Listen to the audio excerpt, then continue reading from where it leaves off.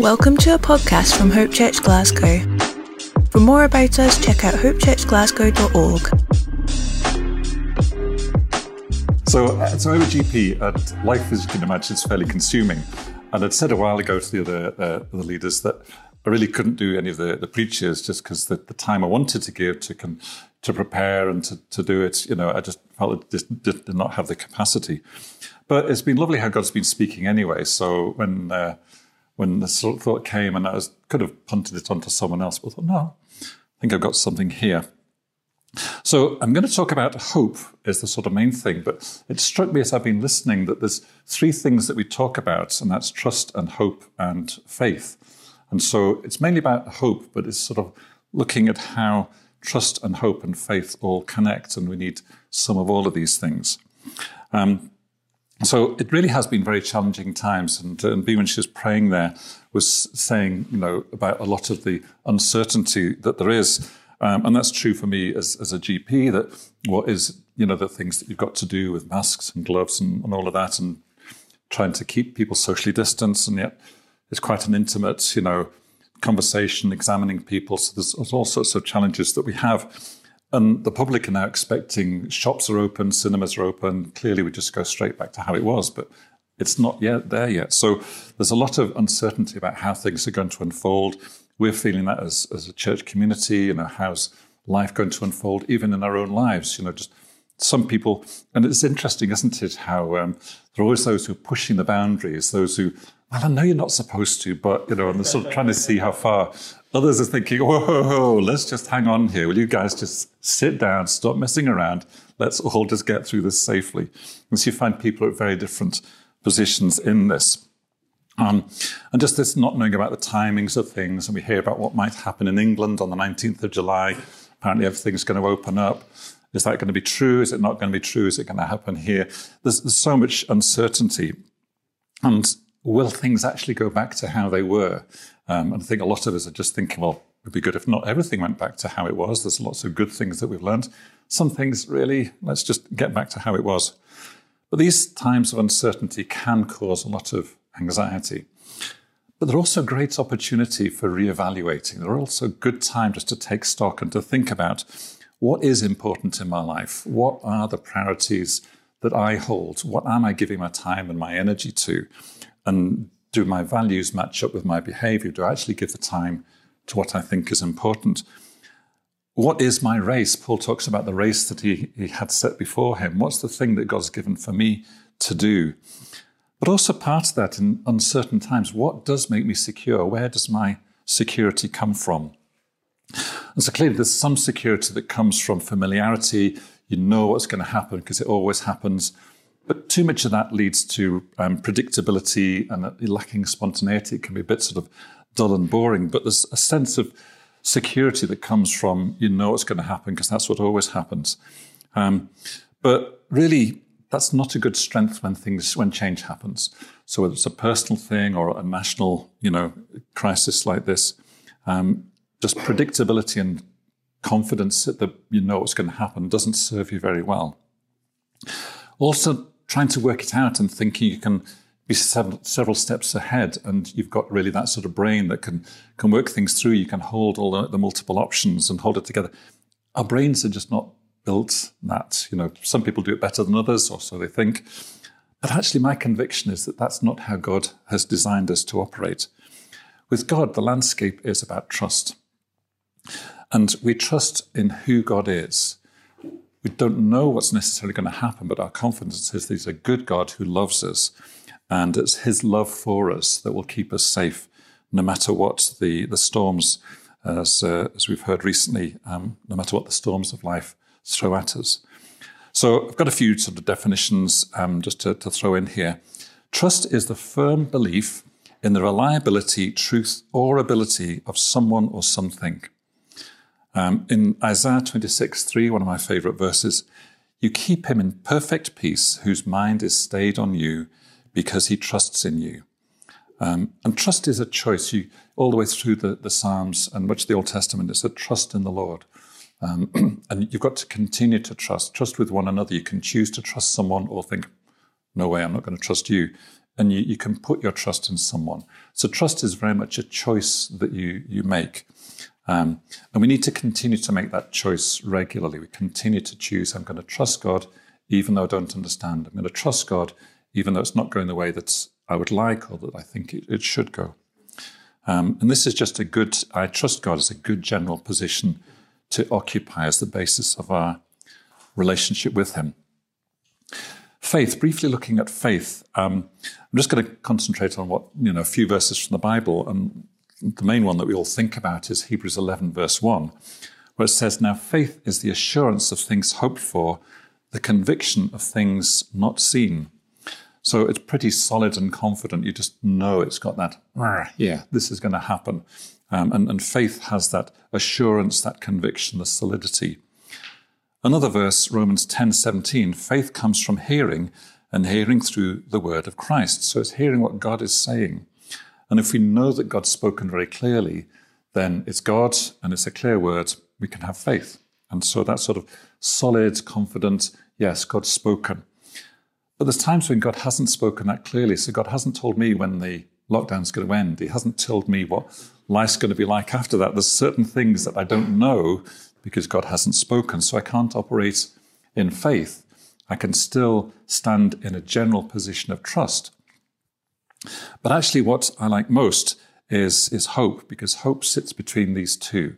So the general trusting of God, the general choosing to believe that God is good and he's for me, is great. And having faith when it comes is great. But we can sit in a hopeful place in the middle of these two things.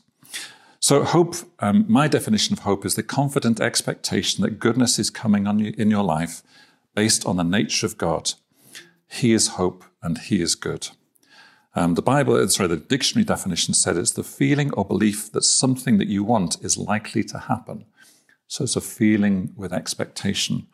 There's a verb as well, to hope. To hope is to desire with expectation. I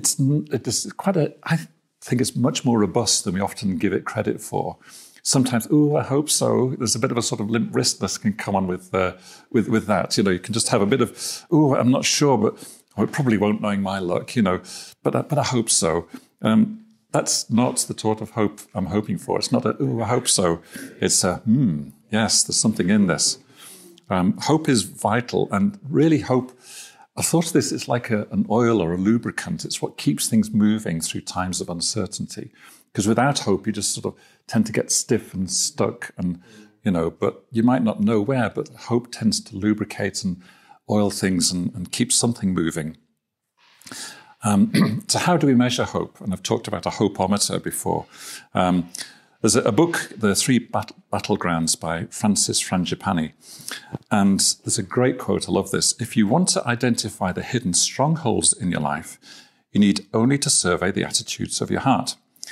Every area of your thinking that glistens with hope in God is an area which is being liberated by Christ. But any system of thinking that does not have hope, which feels hopeless, is a stronghold which must be pulled down.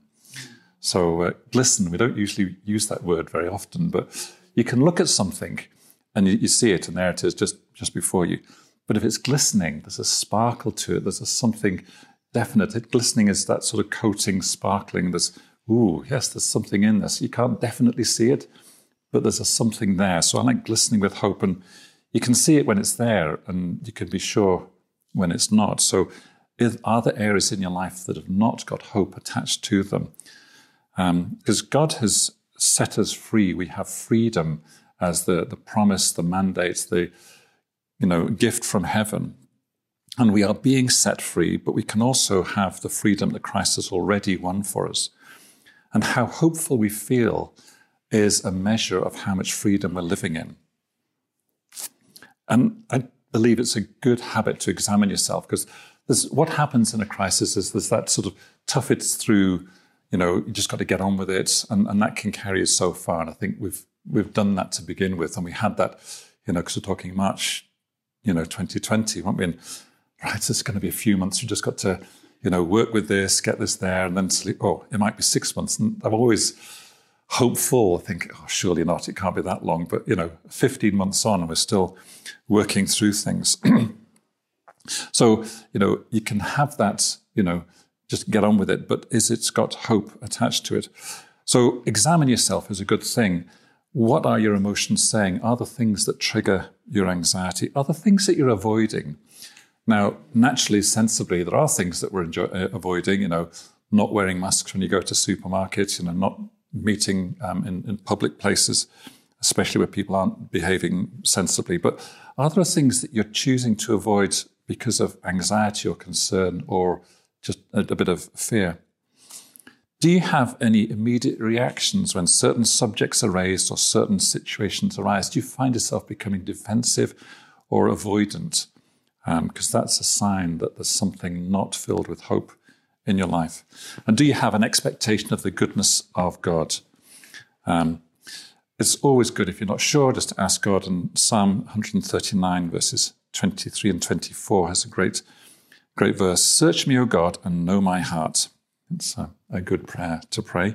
Try me and know my anxious thoughts, and see if there's any hurtful way in me. Lead me in the way everlasting. And that phrase, any hurtful way, is actually also translated literally. It means the way of pain. And a way of pain is just that path that you've now found yourself walking in because of past hurts, because of past experiences, because you've been affected by, this hope deferred makes the heart sick. You've held on for so long, and now you find that your hope is diminished. Past negative, or, I've tried that before, it didn't work out well. And you've learnt to keep your distance. And I'm encouraging you just to have a thought, have a prayer, ask God about these things, not just to sort of, you can get down on yourself and score yourself, miserable me, I'm failing again. No, the point in doing this is to look to God and say, God, how can you help overcome these things? Are there areas that need healing? Are there situations that need dealing with? Are there things that I actually need to find something from you? And I mentioned the Isaiah 26:3 being a favourite verse. I find myself, whenever I do stand and preach from the front, saying, this is my favourite verse, and here's another of my favourite verses. So Romans 15:13, perhaps the best verse on hope. May the God of hope fill you with all joy and peace in believing, so that by the power of the Holy Spirit you may abound in hope. And this verse has come back as a sort of favourite verse over many, many situations through our lives. And there's so much good stuff in this one. May the God of hope, it starts with the fact that hope is part of God's nature. So we can hope because he is hope. And if it's in his nature and we're new creations, then God has put hope in us. It might not be strong, it might not be shouting out, it might not feel very there, but God has put hope in us because his nature is in us. So there's something there to draw on. We might need to exercise, we might need to look at what's clouding it, other things that are, hemming it in. But the God of hope is in us, and he is hope. And it looks like joy and peace. It doesn't look like stress and striving. So, as I say, there's a time just for that gritting your teeth, holding on. But hope looks like joy and peace in believing. And so it's really just there, just to say, let's find more from God if we're needing more from God. But perhaps the best bit of this verse for me is that you may abound in hope by the power of the Holy Spirit. Can you actually say that you're abounding in hope? That would be great. But we don't often feel I'm abounding in hope. Abounding is not really a word that we characterize ourselves with very much, is it? But it's by the power of the Holy Spirit. And this is really the best bit of this, that it's supernatural. And therefore, if it's supernatural, it comes from God. And therefore, there's no condemnation for me if I don't feel I'm living like that right now. So me as little old me, maybe not that hopeful. Me full of the Holy Spirit. Come on, Jesus. Let's see the difference. And so it's by the power of the Holy Spirit, which means that there's no condemnation if we don't feel hopeful, but also let's go to God. Let's find this. If anyone lacks wisdom, can also be if anyone lacks hope. Let's go to God and find from him. And really, this is my conclusion, that hope is central to what we need right now. It's central to life in general. And it is actually under attack.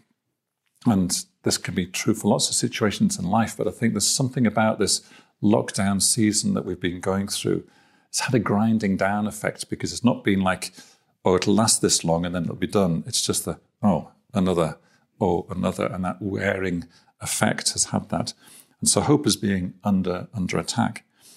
And hope is more significant than we believe, I think, that when you have hope, it is that oil, it is that thing that keeps things moving, even when the pressure's on. So in a gearbox, anything mechanical, when the pressure's on, if there's no oil, it just seizes.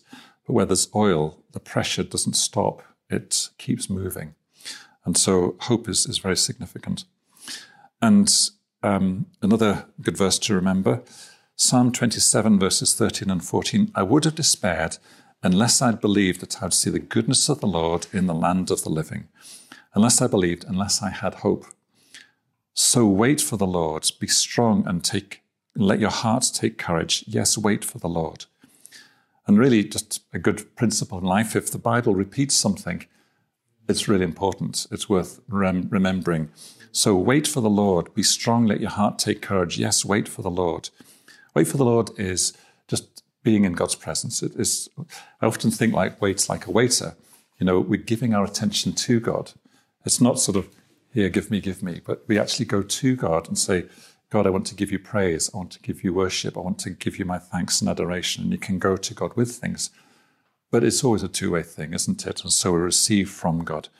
It's constantly pointing ourselves back to the presence of God. And I often think that life is a distraction. It can sometimes be a great distraction.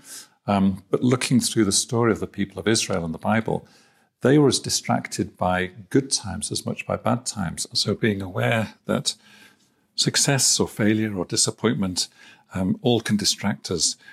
It's our conviction just to constantly choose to make choices that we're always sitting on Father's lap, that we're always looking to him, and rather than trying to work out everything for ourselves. And also remember, there's no condemnation. Not having hope is not the problem. Realizing I don't have any hope and not going to God, the source of hope, that's when it becomes a problem. So really, let's be ruthless in rooting out hopelessness. Let's expect the God of hope to keep us in hope so that we become hopeful ourselves and become a source of hope to this hurting world. I mean, there's so much packed in here. And I did do a few preaches at the beginning of 2017. And there are 3 preaches on the Hope Church website if you want to find out a bit more about hope and particularly about dealing with disappointment. So thank you. I hope that's a blessing, and look after yourselves. Thank you for listening. Find us on Instagram, Facebook, or search Hope Church Glasgow on your favourite podcast player.